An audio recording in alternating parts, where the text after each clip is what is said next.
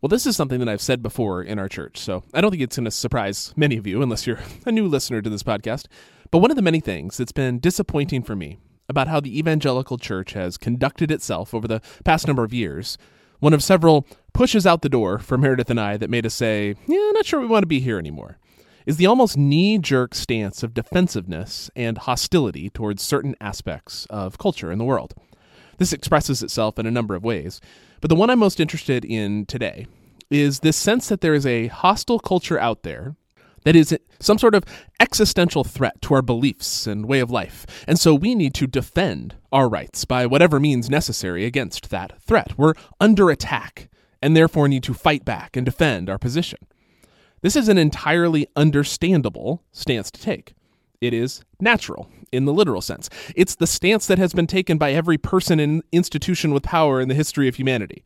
Actually, you could reach further back in the evolutionary chain pretty safely and say it's the stance taken by virtually every creature with power for many millions, if not billions, of years. If you've watched any nature documentary ever, you've seen animals with power defending that power violently, at times, against those trying to take it. It is natural. The problem for an institution like the church is that it isn't godly. It is, however, quite like Roman culture. To bring this back to the cultural setting of the New Testament, Rome was what is sometimes termed an honor-based culture. Your standing in society, your power, your opportunities and status, as well as those of your family as a whole, were dependent not on how much money you had, although that could help, but on how much honor you had. Honor was something like reputation mixed with social standing, mixed with wealth, mixed with your social network. And your main duty as a person in Roman society was to raise your own honor as much as possible, thereby raising the honor of your family as well, and to avoid bringing shame upon yourself, thereby lowering your honor and, again, that of your family.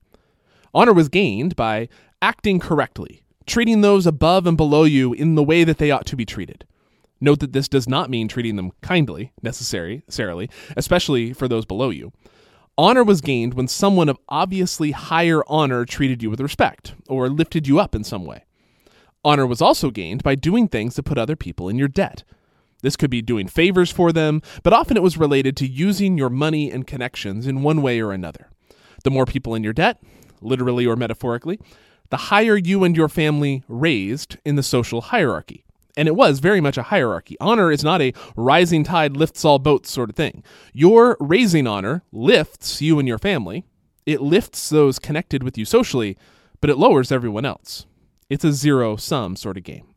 And so that meant needing to defend your honor when it was threatened in some way. If someone else started acting as if they were above you, you either put them in their place by whatever means necessary, thus restoring or confirming your own status and honor, or you submitted to them, thereby lowering yourself in the process. It was tantamount to admitting that they were, in fact, better than you. One of the interesting aspects of this for us today is that humility, being humble, was not a virtue in ancient Rome. It was not something to aspire to. It was a vice. Being humble meant being shamed, and being shamed had consequences not only for yourself, but for your family. Some scholars have argued that this is why it is the woman disciples who show up at Jesus' tomb on the first Easter Sunday to prepare him for burial, doing a job that should have been done by his immediate family. Because, they say, his immediate family probably had disowned him, because that is the only way to put up a barrier between your family and your honor and the avalanche of shame coming your way because of association with the sort of criminal who would be executed on a cross. You have to cut ties completely. I never knew him. And we need that cultural background to feel the full punch of what Paul writes in Philippians 2. This is starting in verse 5. This is how you should think among yourselves, with the mind that you have because you belong to the Messiah Jesus, who, though in God's form, did not regard his equality with God as something he ought to exploit. Instead, he emptied himself and received the form of a slave, being born in the likeness of humans. And then, having human appearance, he humbled himself and became obedient even to death, yes, even the death of the cross. And so God has greatly exalted him, and to him in his favor has given the name which is over all names, that now at the name of Jesus every knee under heaven shall bow, on earth, to and under the earth, and every tongue shall confess that Jesus, Messiah, is Lord, to the glory of God the Father. Paul is showing, that Jesus does the unthinkable in Roman culture. He humbles himself. This was a new thing, a new idea, despite how obvious it seems to us, maybe. Jesus, who has equality with God, who is therefore the person of highest possible honor, becomes a slave, the person of lowest possible honor, and then is killed in the most shameful possible way, with your naked body exposed on a cross for all to see. The cross was designed not just to be painful, which is where so many contemporary depictions get stuck. The cross was designed to be maximally shameful, so that not only the individual, but their families as well, would feel the deterrent power of that fate and choose a different, usually a less revolutionary, path. And yet that's the path Jesus obediently walked. Jesus, who shows us most fully who our God is, willingly accepted shame instead of defending his honor, or defending his rights, to use a more contemporary term. To make my point explicit, Jesus chose the exact opposite path to some of those in the evangelical church who claim so vociferously to be following him, which is hard for them to do when they could not possibly be walking more in the opposite direction. So we need to take another look at what Jesus has done here according to Paul.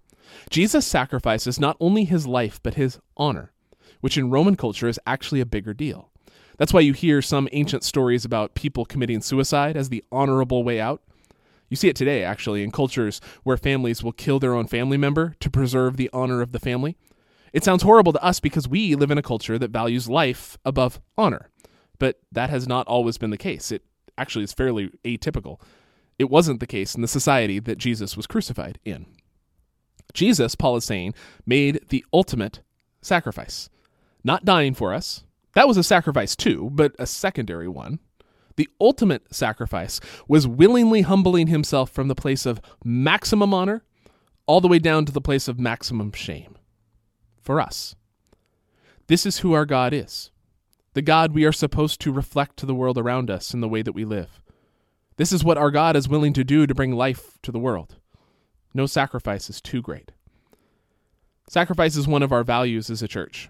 It's the one we're focusing on this week in our remix/refresh/renew/whatever reword we're using series, sacrifice. What I hope to highlight for us is that it's more than a nice-sounding buzzword.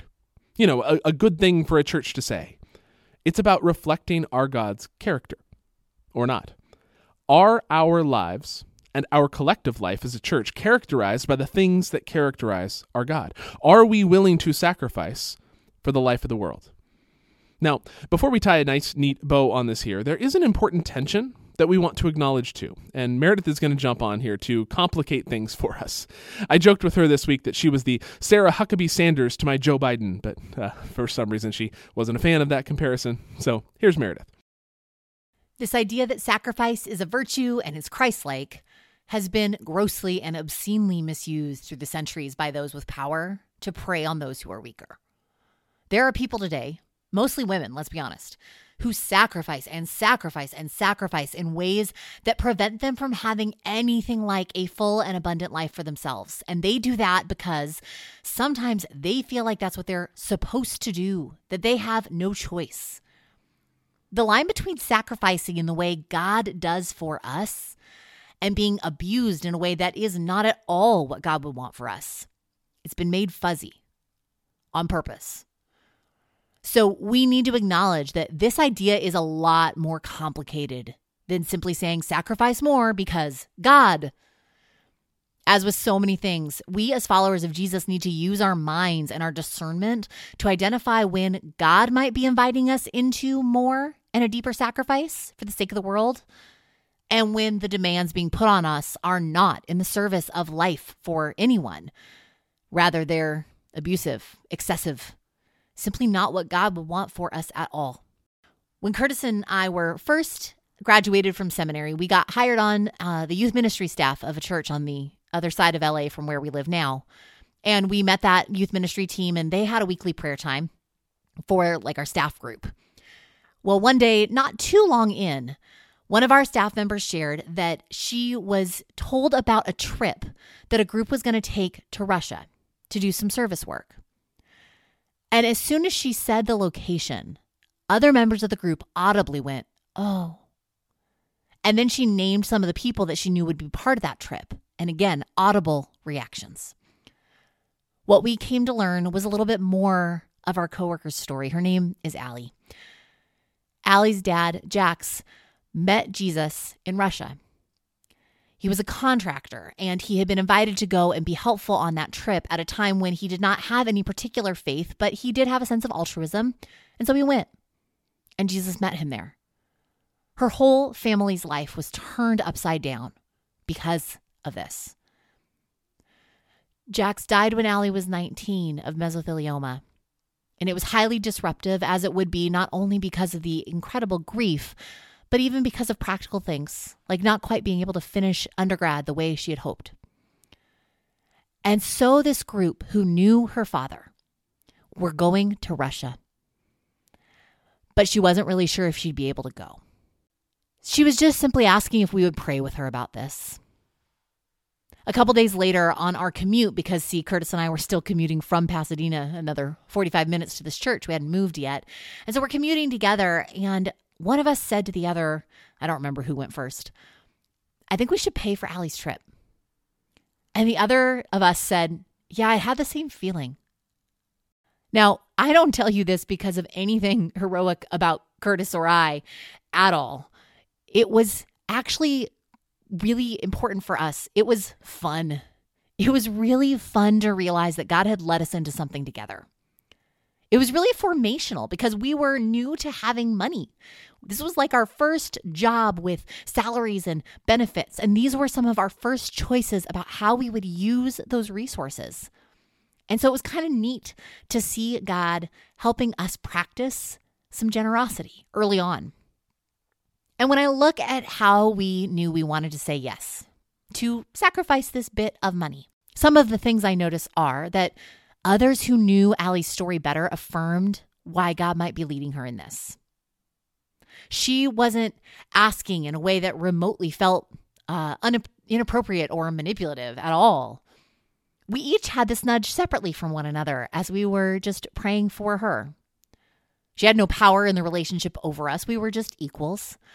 And all of those little details, I think those are the kinds of markers that we would be looking for when we consider whether a sacrifice is something God is asking us to do or something we feel pressured to do. Now, we aren't always going to get this tricky balance right. I think God has grace for that too. I think more than one thing can be true at the same time, that God would perhaps not have wanted somebody to sacrifice in a certain way, and yet God can use that sacrifice and honors it. I think that there are a lot of people that God has tender compassion for the things they've sacrificed, thinking it made God happy when God didn't want it at all. And so I think God meets them in the middle of even a mistaken sacrifice because of God's care and kindness and grace. One of the really interesting things about what Paul has to say in Philippians 2 is how Jesus' story goes full circle. After sacrificing to the fullest extent possible, Jesus doesn't stay at the bottom because God, the one with highest honor, raises Jesus up. Jesus' honor is resurrected with his body, and he's placed above all creation again. The paradoxical message that Paul is proclaiming is that the way to true status, the way to highest honor, is not defending your interests and rights with everything you've got, trying desperately to hold on to it and not let it slip through your fingers. The way to highest honor, contrary to everything the world might tell us, is sacrifice. Being like Jesus, who is willing to sacrifice in order to bring life to the world. And that when we choose that path, when we follow Jesus in that way, we will become more like God, reflecting that character to the world around us. And then we will be, Paul promises, raised up and seated next to Jesus, given the highest possible honor as one of God's children.